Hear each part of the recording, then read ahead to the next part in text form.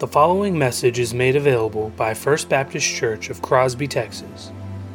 For more information or to help support our ministries, please visit us online at fbccrosby.org.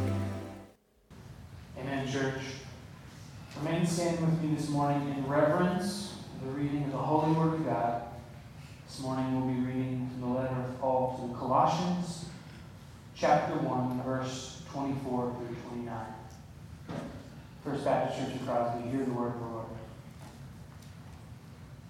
Now I rejoice in my sufferings for your sake, and in my flesh I am filling up what is lacking in Christ's afflictions for the sake of the body, that is, the church, of which I became a minister according to the stewardship from God that was given to me for you, to make the word of God fully known, the mystery hidden for all ages and generations, but now revealed to his saints.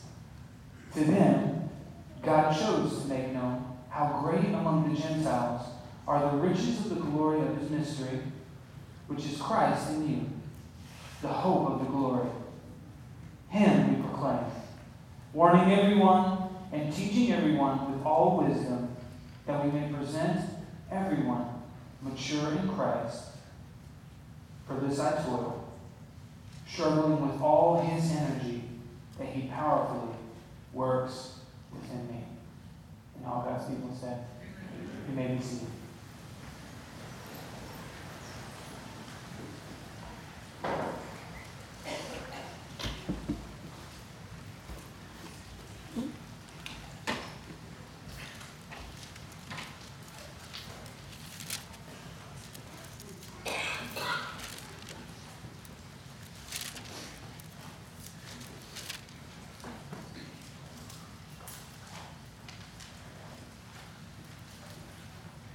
Let's go to the Lord one more time.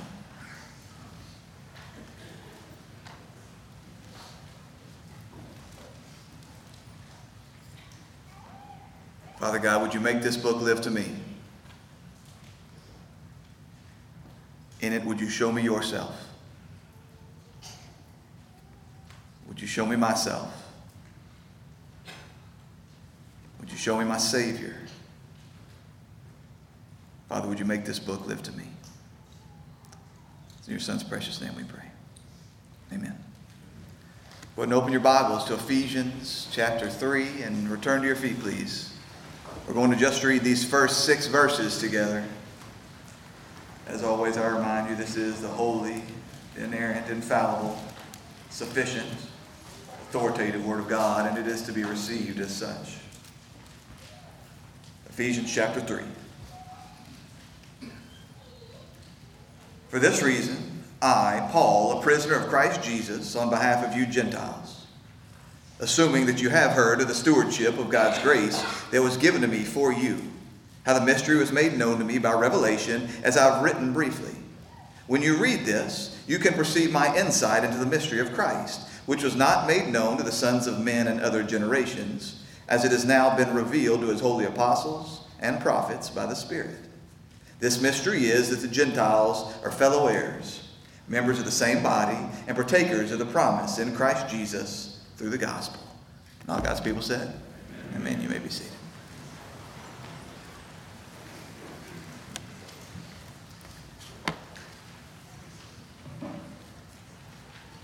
So, most every professing Christian would confess that God has already written the end of the story. As you look at the last 2 chapters of the book of Revelation or Isaiah 65, and you think about our place there in the consummated kingdom of God as Christ Jesus returns and we reign there with him for all eternity. Most every professing believer, they read these stories, they read these prophecies, they read these the pictures that God's revealed in Scripture, and they know God's plan will not fail. If there's one thing we know above all other things, it's that Christ Jesus returns and he reigns, and we along with him. But a good question for us to possibly ask then is, how does God accomplish this plan? You see, what I've found is that generally there's one of three ways that men tend to look at this. One of those is what I call the sitcom scenario. You know the way sitcoms work. You've got 30 minutes. Well, I guess 22 minutes once you take out the commercials. So you've got 22 minutes, and things are going to go haywire during about 18 of those minutes. It may be chaos, but you know in the back of your mind, there's 4 minutes left to the top of the hour, and everything's going to get wrapped up nice and neat. But then oftentimes you think backwards about the episode you just watched, and you realize, but none of that makes sense. The 18 minutes that came before didn't have anything to do with the last 4 minutes. They just didn't want us to close the thing off with a cliffhanger or feeling like there were things still left up in the air. There's other people that tend to have this view of God's plan and His purpose as something like floating along a river. Or another way of thinking about it maybe would be that you're on a cruise ship. Now look, you get on the ship at one port and you know for sure I'm headed to the port of destination.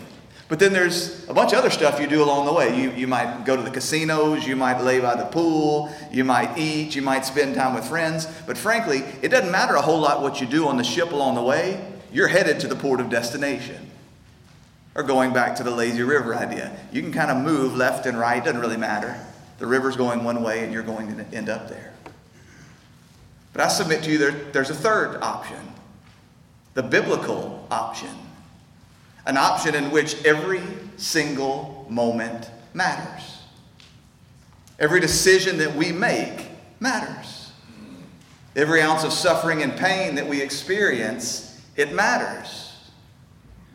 Now, I bring that up this morning because you'll recall, perhaps, back in the first chapter of Ephesians 1:9, we read that God has a purpose which He has set forth in Christ as a plan for the fullness of time to unite all things in Him, things in heaven and things on earth.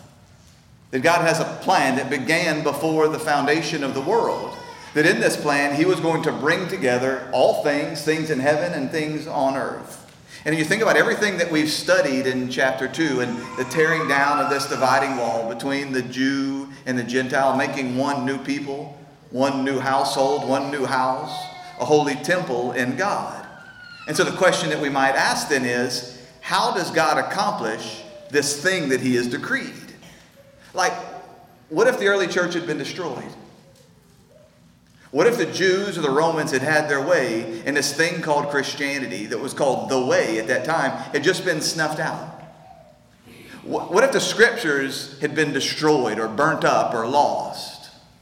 What if none of the Christians who were first Jews, none of these Jewish people that had converted to faith in Christ Jesus, what if none of them had been willing to go to the Gentiles? What would have then happened? Did any of those choices matter? Were any of those decisions meaningful? I ask this at a more personal level as well. You remember that same first chapter of Ephesians, it says that God has chosen us in Christ before the foundation of the world. Then you fast forward to verse 11 and it says, in Him you also, when you heard the word of truth, the gospel of your salvation, and believed in Him. So there's a lot that happens between the foundation of the world and 1978 or whenever it was that you came to hear the gospel. What if you had been born in Afghanistan? What if you had been born to a different family? What if no missionary or no preacher or no evangelist or no parent had ever come and shared this gospel with you? Well, the answer is found, of course, right back in that same first chapter. It says that God works all things. Ta panta. God works all things according to the counsel of His will. You've probably heard the theological phrase before that God not only ordains the ends, but the means. Every single moment in this beautiful tapestry of redemption that God is weaving together, every single thread and every single moment and every single decision and every single person and every single hurt and every single heartache and every single word and every single thought matters. It is all being brought together. You remember we considered some weeks back this picture that we're a poem that God is writing. Every single syllable matters in this poem that God is writing in the redemption, not just of you individually, but of us corporately as a people as he unites all things in Christ Jesus. So again, I say that Scripture makes clear that God has determined not just what's ultimately going to happen. This isn't a sitcom that he's just going to jump in and basically override everything that came before, making it all meaningless.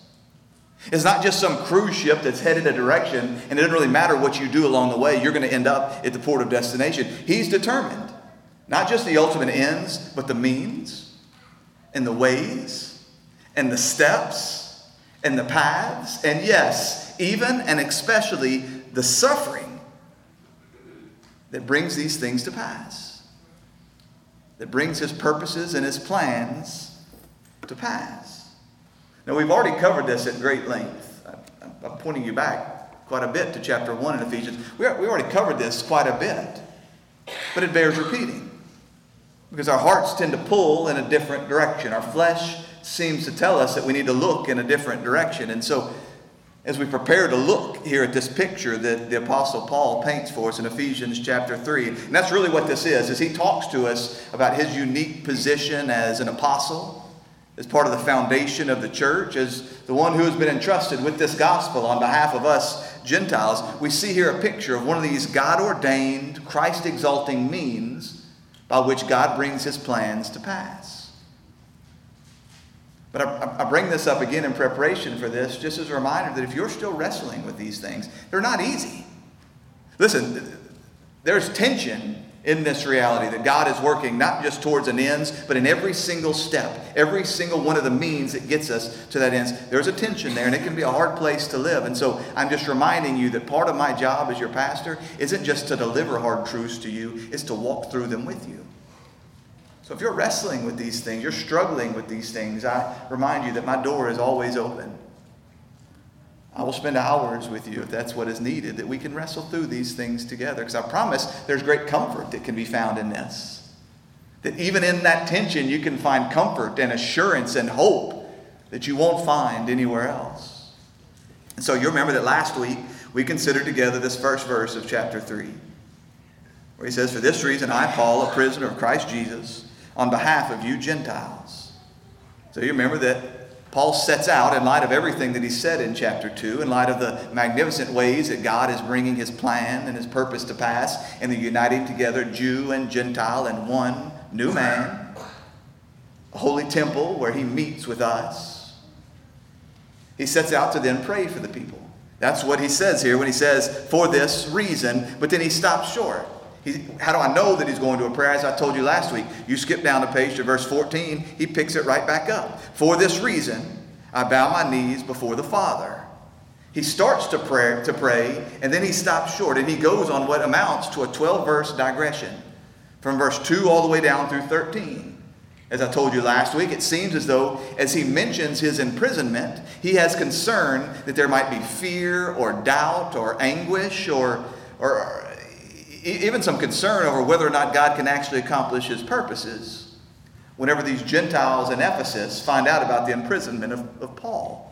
That's why he says in verse 13, "So I ask you not to lose heart over what I'm suffering for you, which is your glory." Paul has concern that these people will lose heart and they won't see God's hand in this. They won't see the way that God is using his imprisonment for their glory and for their good. And so what the Apostle Paul seems to be doing in this digression is saying, okay, let's slow down and consider the facts. I had a great question this week. Actually, it was from Carter. Carter was asking me a question about the Apostle Peter coming out to Jesus on the water and all that was happening there. And part of this conversation turned into me expressing to Carter, you've got to realize you can't believe your lying eyes. We'll uncover this in more detail next week, but that we're people who have been called to listen and believe and trust in the voice of God. Not what our eyes, not even what our heart in any given moment say. And it seems as though that's in part what Paul is doing here. He's saying, don't believe your lying eyes. Don't see me in prison and count this as a great tragedy. Oh, I don't want to be in prison. I'm not calling something that's bad good. I don't enjoy the bruises on my body. I don't enjoy the effects of starvation or being shipwrecked or being bitten by a snake. None of these things are fun. But don't believe your lying eyes when they tell you that the whole universe might be spinning out of control. And don't believe your lying eyes that might tell you that the enemy has the upper hand. And so in order to help bring them back to center, he says, let's just consider the facts of the case. What's actually happening here? We recognize that what he said was that he was a prisoner. He wasn't a prisoner of the Jews. He wasn't a prisoner of Rome. He says he was a prisoner of Christ Jesus. He's a prisoner on account of this mystery that's been entrusted to him. We went back to the book of Acts and we read how he was arrested expressly because he had preached that he had been called by God to go and take this gospel to the Gentiles. It's on account of this message that I'm imprisoned. And why would I not pull away from this message? As we discovered, it's because the love of Christ compels him. It constrains him. It demands of him that he does whatever honors Christ. So that we can say with absolute certainty that the Apostle Paul is in prison because it is the will of God. Remember we said last week that no matter what suffering comes in our life, we can say that if God is who Scripture says he is, we can say with absolute certainty, we are here by God's providence, for God's purposes, under God's protection. In Acts 9, we read that God said, the risen Christ actually says to Ananias, "Go, for Paul is a chosen instrument of mine to carry my name before the Gentiles and kings and the children of Israel. For I will show you how much he must suffer. I will show him how much he must suffer for the sake of my name." So Paul says, what are the important facts of the matter? Number one, I'm a prisoner of Christ Jesus. I'm here by his command, by his will. Number two, though, he says, I'm a prisoner of Christ Jesus on behalf of you Gentiles. I'm not just here for the glory of God. I'm here for your glory. I'm here for your sake. It's for the good of you Gentiles. That's why he says, don't lose heart. This is for your glory. You remember he wrote to the Philippians. He said, I want you to know, brothers, that what has happened to me has really served to advance the gospel. What you meant for evil, God meant for good. As Joseph said to his brothers, it wasn't you who sent me here. It was God to accomplish his purposes, to further his kingdom. I stand here in prison and you reap the benefits. It is to your glory. And then finally we wrapped it up with recognizing that if it is to God's glory and it is to the benefit of the Gentiles, it is also to Paul's good. Think about the way he marvels throughout this passage, going all the way down through verse 13. He says in verse 8, to me, though I am very least of the saints, this grace was given. It's like he's saying, me. Can you believe it? Me. I'm the least of the saints. And yet God gave this grace to me, the grace to be arrested. The grace to be used of God in this peculiar and particular way to take this gospel to the Gentiles and all the suffering that comes with it. This is the unmerited favor of God on my life. I called you to 2 Corinthians 4. I called you to go and read that whole passage. I pray you know that this homework is for your benefit. It is helpful if you'll take the time, maybe as a family in the evenings, and just read through the passages I give you to read. But I called you to read through 2 Corinthians 4. And it was there that we read that Paul's able to speak of this as a light and momentary affliction. Light and momentary, but is doing something. It's preparing for me an eternal weight of glory beyond all comparison. So I pray that you gave some thought to that this week, because I am confident that there's not a one of you professing believers in this room that wouldn't take a bullet for Christ Jesus. I imagine probably that there's not a one of you that if called to denounce the name of Christ Jesus or go to prison, you would put your arms out and say, lock me up. But I ask you a much harder question this morning. You would take a bullet for Christ and you would probably go to prison for Christ. Would you suffer through a difficult marriage for Christ?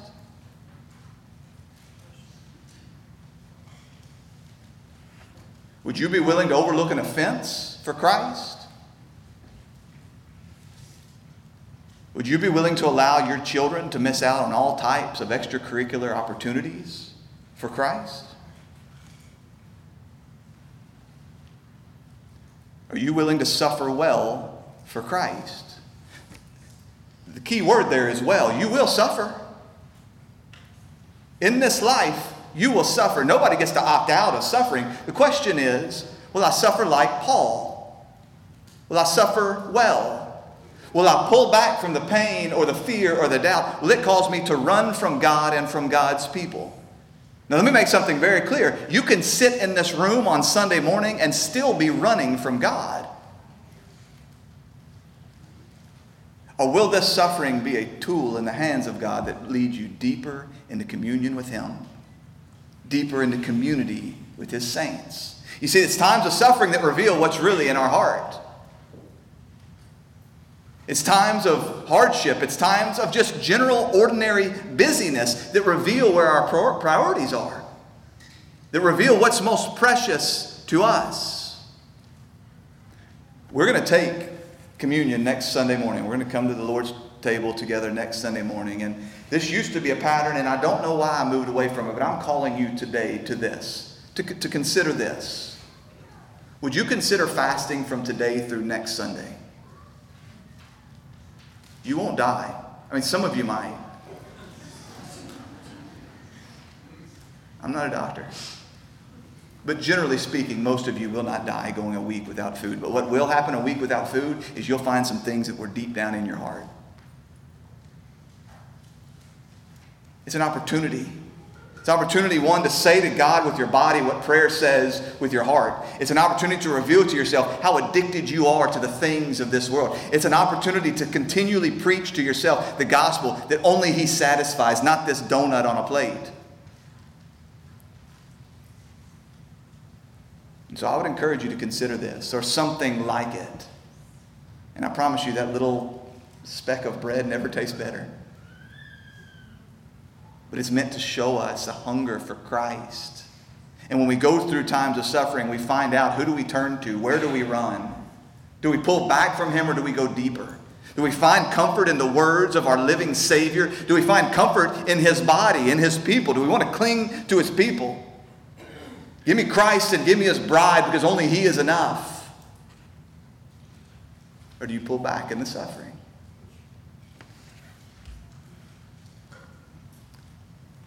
So from there, he goes into, of course, this digression.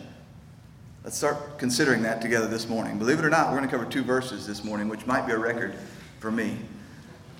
For this reason, I, Paul, a prisoner of Christ Jesus, on behalf of you Gentiles, verse 2, assuming that you have heard of the stewardship of God's grace that was given to me for you, how the mystery was made known to me by revelation, as I have written briefly. He says here in the beginning, assuming that you have heard. Now, if you read from the King James Version or the NASB version, it says, if indeed you have heard. And so it can make it sound as though Paul were unsure. Like, I wonder if you've heard this thing about me. I wonder if you're aware of the fact that I've been called to be the apostle to the Gentiles.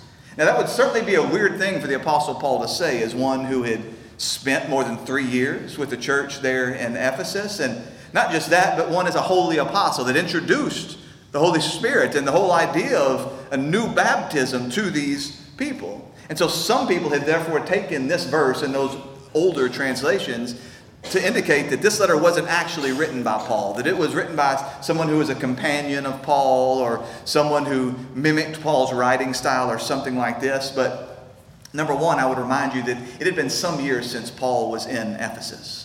And there would have surely been turnover in the church. That's what happens in churches. People come and people go. And so there may have been people there that hadn't actually met the Apostle Paul.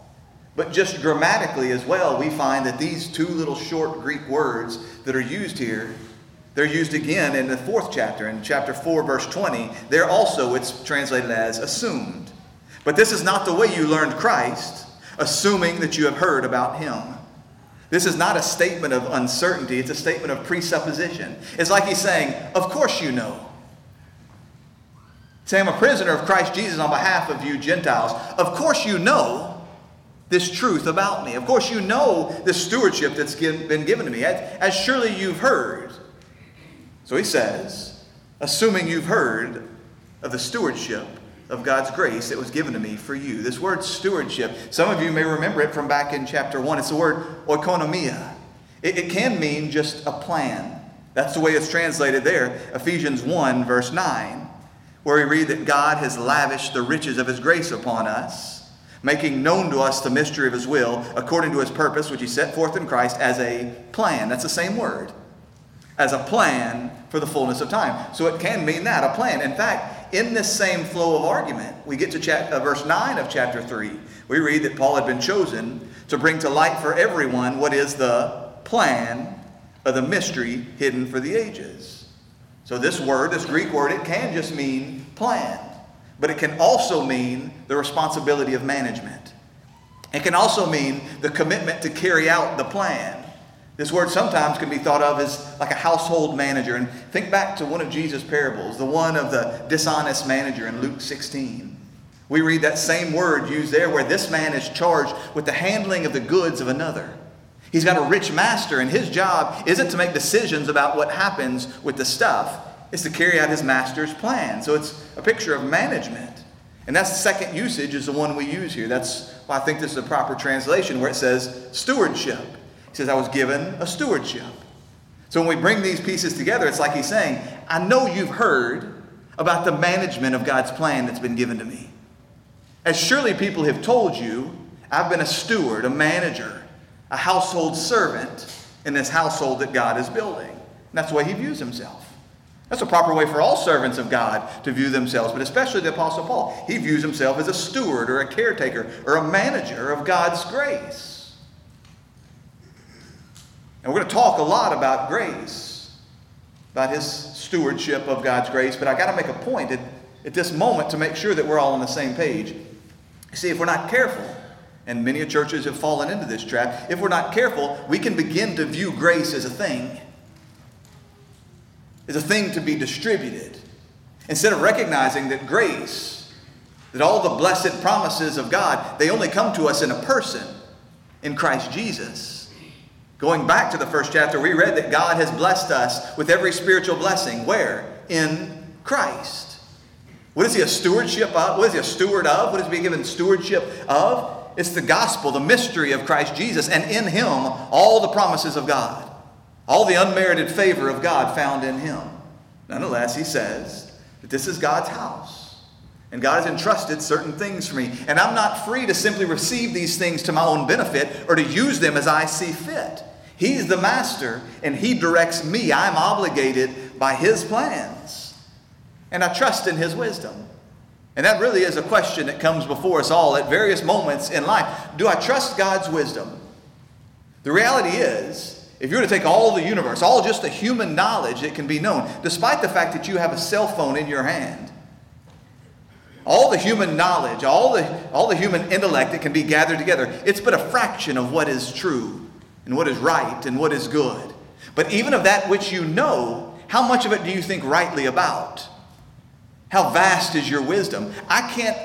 It's like I'm viewing the world through a peephole. I only see this much of what's actually happening. And even of the things I see, I can't trust my lying eyes. I can't trust my lying heart. And so what he says is, I not only trust God, I not only carry out this plan because he's the master and I'm the servant, but because he has all wisdom and he has all knowledge. Therefore, I carry out his plans and his purpose. And if his plan and his purpose calls for my imprisonment, and my going to prison furthers his purpose and leads to his glory, then so be it. I'll find opportunity to rejoice in this because my ultimate purpose is not to carry out this plan in the way that seems fit to me. It's to please him. That's what it means to be a good servant. I'm not worried about all of the immediate outcomes. That can be the temptation of the enemy, right? Look, I know the end of the line. I know the last picture. It's that God is building this church that will not be destroyed. But if I make my purpose something other than pleasing him and trusting in him, what do? I bring my efforts and my flesh to accomplish his purposes. And there's nothing more disgusting to God than man trying to please him in the flesh. And so I must make my desire, I'm going to please my master more than I'm going to accomplish his purposes. I trust that when I please the master, in this he's accomplishing his purposes. Do you see the difference?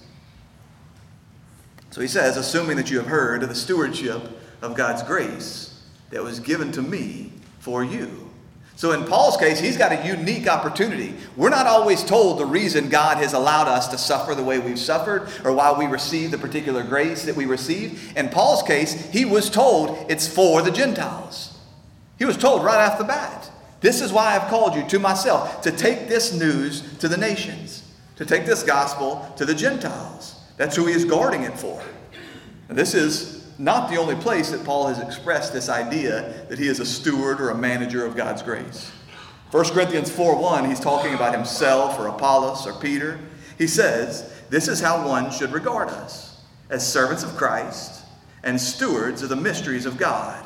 Moreover, it is required of stewards that they be found faithful.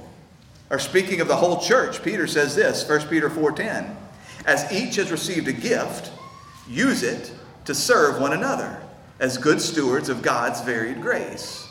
Whoever speaks is one who speaks oracles of God. Whoever serves is one who serves by the strength that God supplies, in order that in everything God may be glorified through Jesus Christ. He's saying God bestows various gifts of grace upon his people.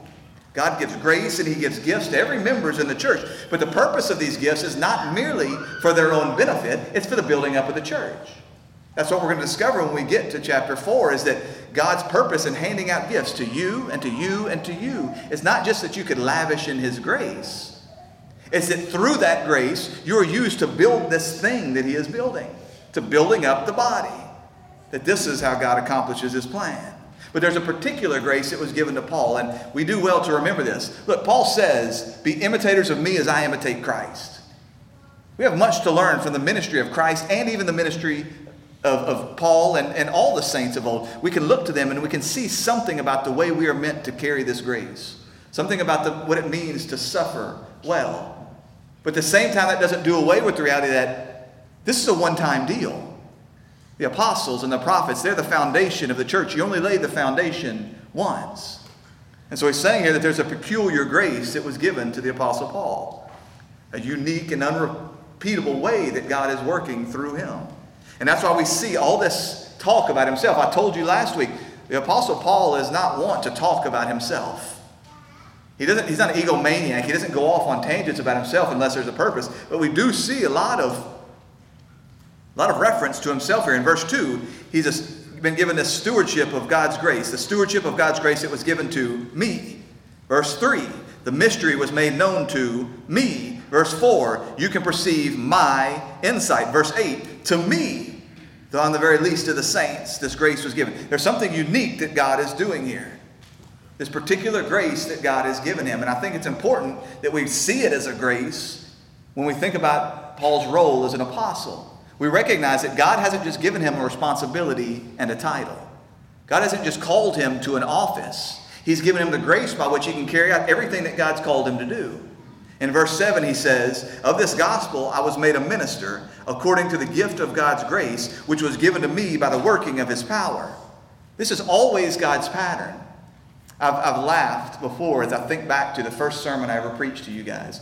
Long before I was had any thoughts that God might calling me to be a pastor. As a matter of fact, the way I began that sermon was by saying, I will never, ever, ever be a pastor.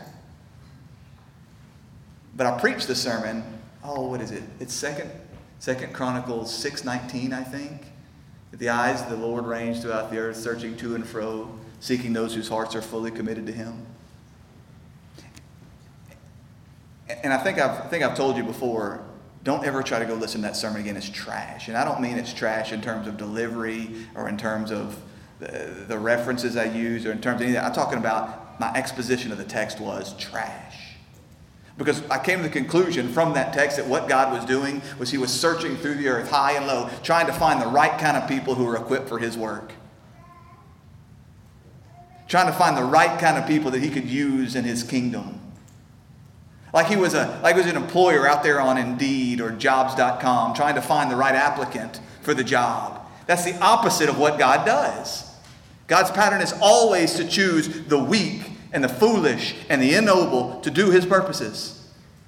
He calls and then he equips, not the other way around. He doesn't find the equipped and say, that looks like the kind of guy that my kingdom could really use. Want a job? We see this in 1 Corinthians 15:9, the Apostle Paul again talking of himself. He says, for I am the least of the apostles, unworthy to be called an apostle because I persecuted the church of God. But by the grace of God, I am what I am. And his grace towards me was not in vain. On the contrary, I worked harder than any of them, though it was not I, but the grace of God that was in me.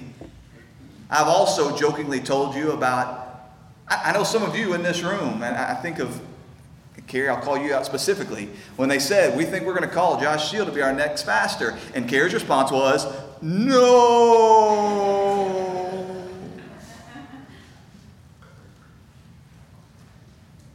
I wasn't equipped. God was equipping me. And I pray to God that I look backwards, as do each of you, as those who have been given various gifts of grace from God. I pray that you look backwards 5 years from now and say, oh my goodness, look what God has done.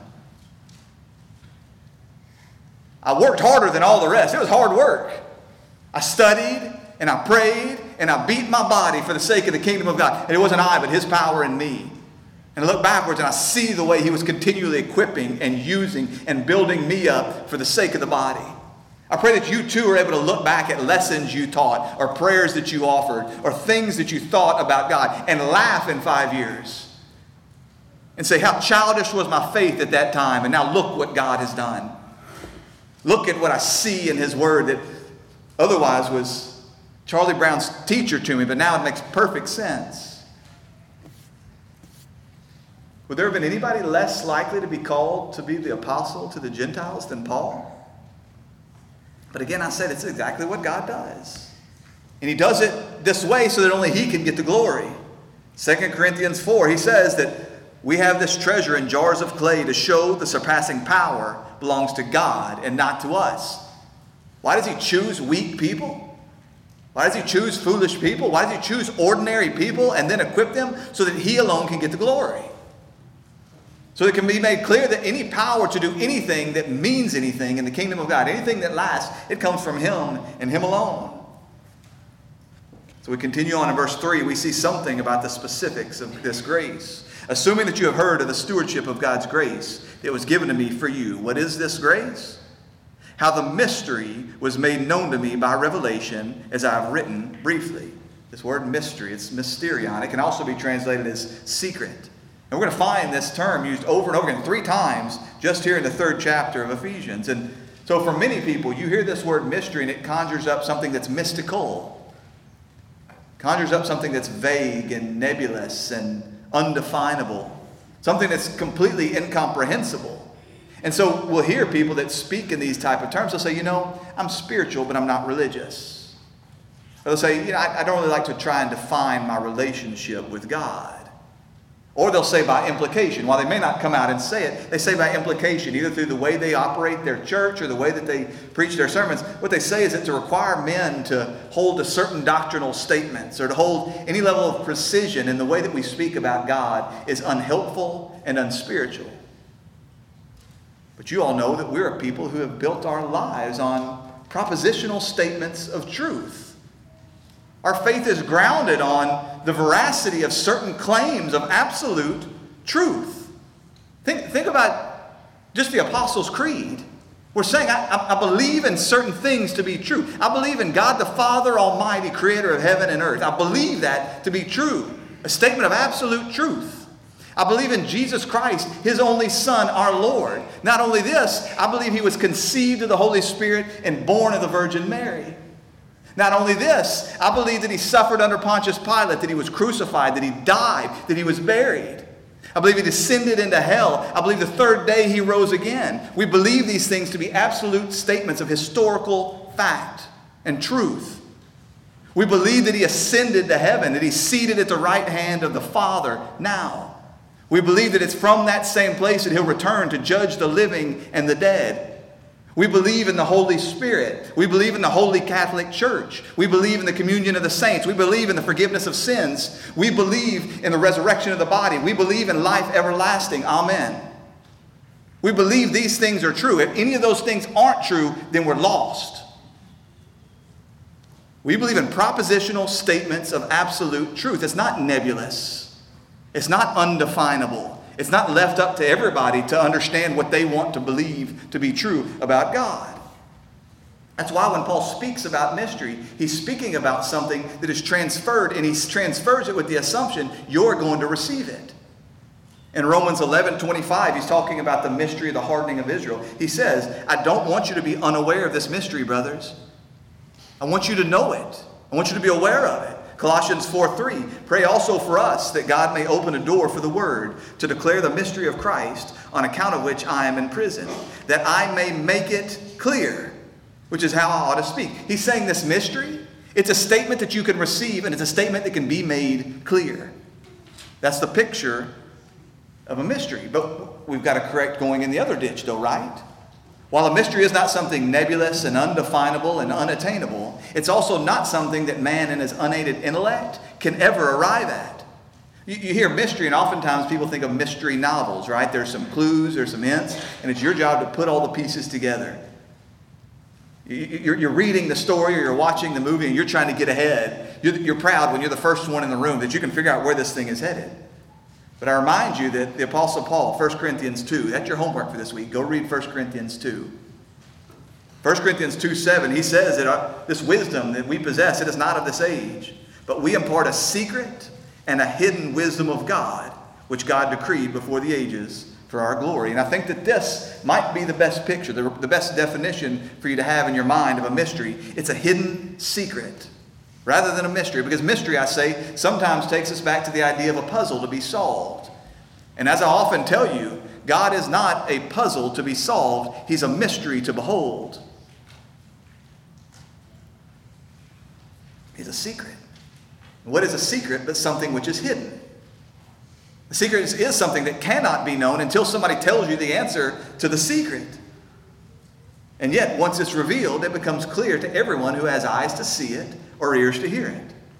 So in the words of Dr. Martin Lloyd-Jones, he says this: it is a mystery in the sense that man in his unaided, fallen mind and intellect can never discover or arrive at it. But when it is revealed to him by God, even the simplest of man is able to understand it. Matthew 11:25, Jesus says, I thank you, Father, Lord of heaven and earth, that you have hidden these things from the wise and understanding and revealed them to little children. Hidden and revealed. That's the picture. I thank you that you've hidden these things from the wise and understanding and revealed them to little children. Yes, Father, for such was your gracious will. That's the story of a mystery. It's a secret to be told, not a puzzle to be solved. Now, I do need to make one more point of clarification with regards to mystery.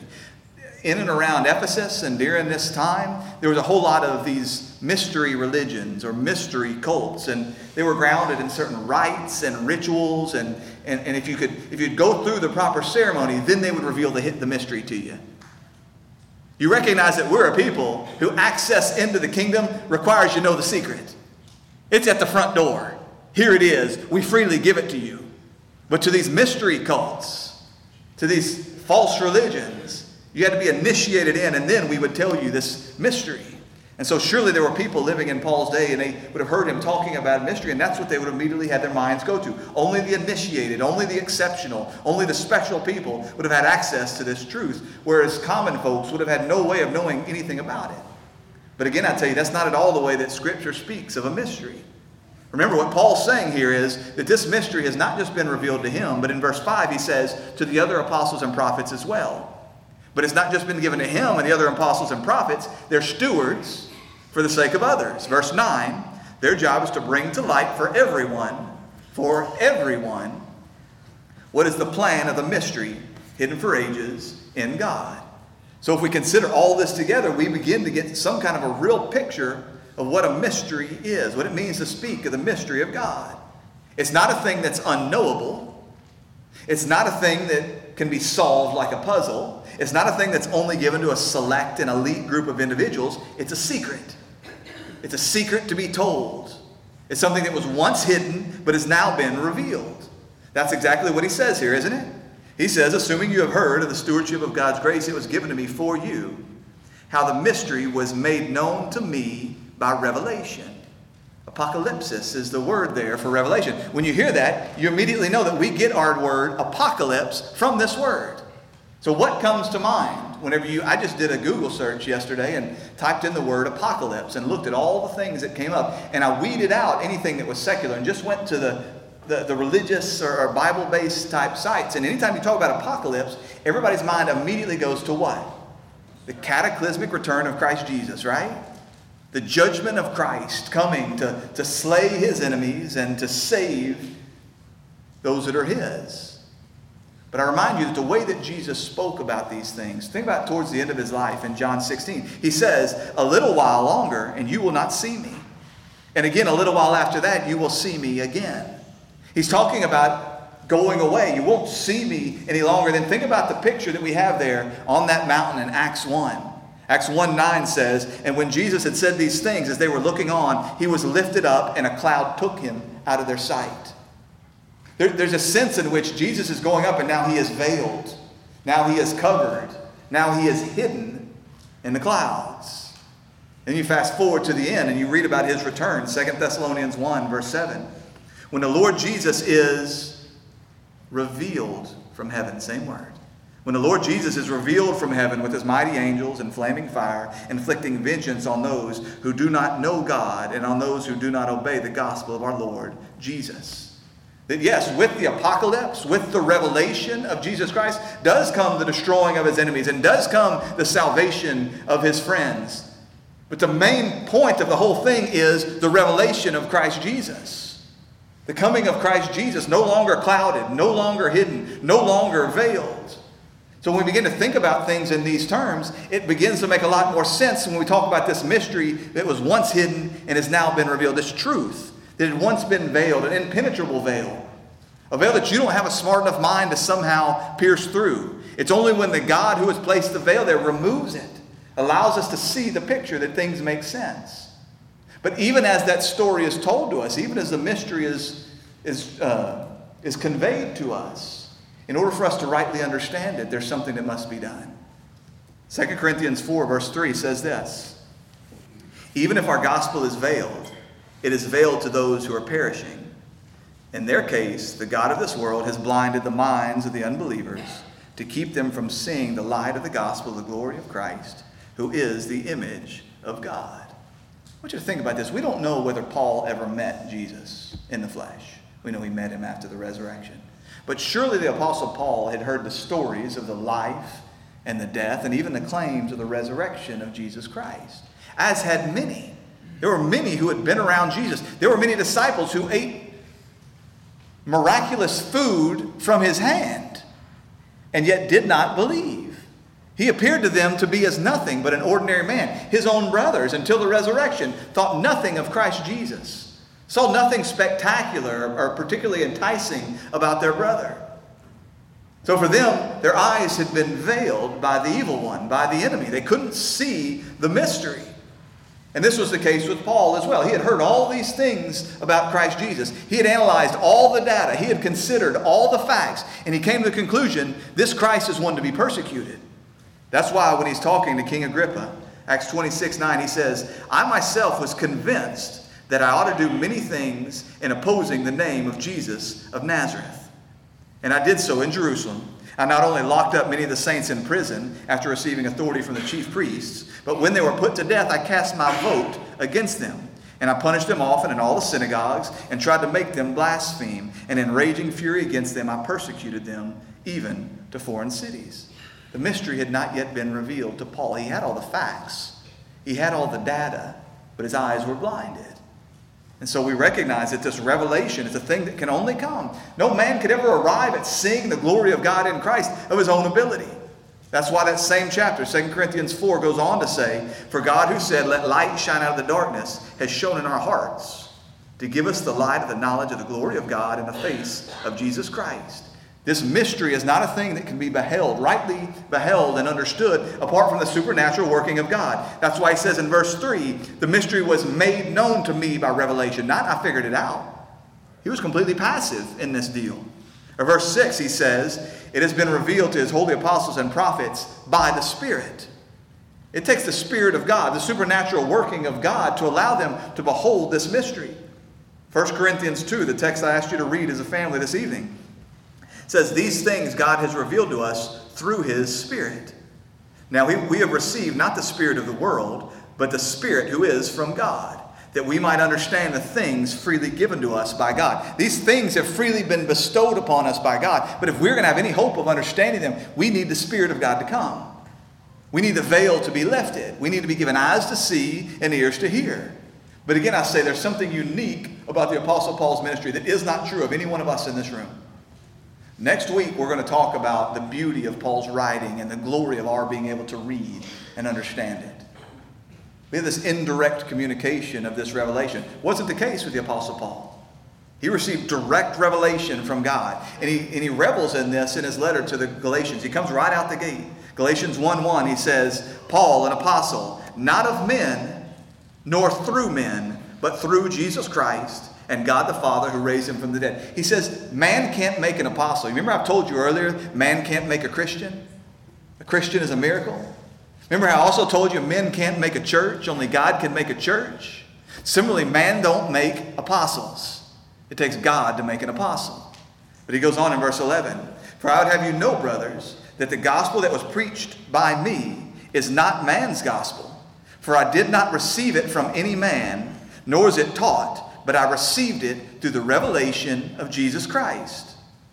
But when he who had set me apart from before I was born, and who called me by his grace, was pleased to receive his son to me, in order that I might preach him among the Gentiles, I did not immediately consult anyone, nor did I go up to Jerusalem to those who were apostles before me, but I went to Arabia and returned again to Damascus. He's saying this gospel that I preach, I don't owe it to Peter or to James or to John. I don't owe it through transmission of other men. I received it directly from the one who had set me apart from my mother's womb. I received this word directly from God. And therefore, to make sure that this message was pure, I did not first go to Jerusalem. I didn't consult with the other apostles. I went out in Arabia and then eventually to Damascus. So that when he says this revelation was given to me by God, certainly it began there on the road to Damascus, but it continued through some time as God spoke. So again, I'll point this out to you to make clear, this is an unrepeatable thing. How often have I told you that the most dangerous words in all the world that a man can utter is, God has said to me. God has said a lot of things to you, and they're contained in this word. The Holy Spirit comes and presses this word upon your heart and may show you particular application of this word in your life. But the authoritative word of God, the gospel of Jesus Christ, that was delivered once and for all. It was handed down directly from God to Paul, from Paul to us. This is a unique thing. And this is made clear by the fact that you still had in Acts 15, the church wrestling through this particular aspect, this particular grace, that this mystery, this gospel was to go to the Gentiles as well. And you're talking about years later after the resurrection of Jesus Christ, and the people are still wrestling with this truth. So who would he have gone to? Who could have revealed this thing to Paul? Who would have ever thought, based on everything that we see leading up to that point, who would have ever thought that in order for the Gentile to come into the family of God, he didn't first have to become a Jew? And that is what the mystery is. He says the mystery is that the Gentiles are fellow heirs, members of the same body, and partakers of the promise in Christ Jesus through the gospel. You Gentiles don't have to become Jews to get to God. You have direct access. No man would have ever thought up such a thing. It took a revelation from God to Paul, and we praise God for it. Paul has written down these things for us to read. That's where he finishes this third verse. As I've written to you briefly. And we will touch on this in greater detail next week, but it seems to me that the Apostle Paul loves to talk about this thing. He loves to retell the story, not for his own glory, but to make clear this is a supernatural work of God. Not just in the sending of his Son, not just in his death and his burial and his resurrection, but even the transmission of this word, even the handling of the gospel, even the disseminating of this mystery. This is all owed to the supernatural work of God. Now again, I tell you, this is an unrepeatable thing. You will not receive direct revelation from God. You're not going to receive a vision of your own or a mystery of your own to be transmitted to other people. But I do pray that you recognize that the thing that you hold in your hand, how very precious it is. The powerful working of God that was necessary to bring this word to you, and how very foolish we would be to handle it lightly. How very foolish we would be to not consume ourselves with understanding as much of this as God would give us understanding of. To devoting our lives to understanding what God actually means by what God has actually said. And I pray that through this understanding of the supernatural way by which God has brought not just his Son to this world, not just his Son to the cross, not just his Son into glory, but the supernatural way by which God has made sure that you receive this mystery, that this would cast out all doubt and all fear and all insecurity and all lack of assurance. Trusting that if God would do all of that to make sure that I would hear and trust in his gospel, surely he will not stop short. Surely he will not leave me as I am. Surely he will not fail to come and receive me in glory. Father God, we praise you. We thank you, Father, for this day. This day that we have set aside, Father, to be spent resting in the finished work of Christ Jesus and gathering together. We thank you for this word, Father. We thank you for what you did through this man called the Apostle Paul. The unique way you worked in transmitting this word, delivering it directly to him, and then handing it down to us. I pray that we would be like Timothy, as Paul said to him, to guard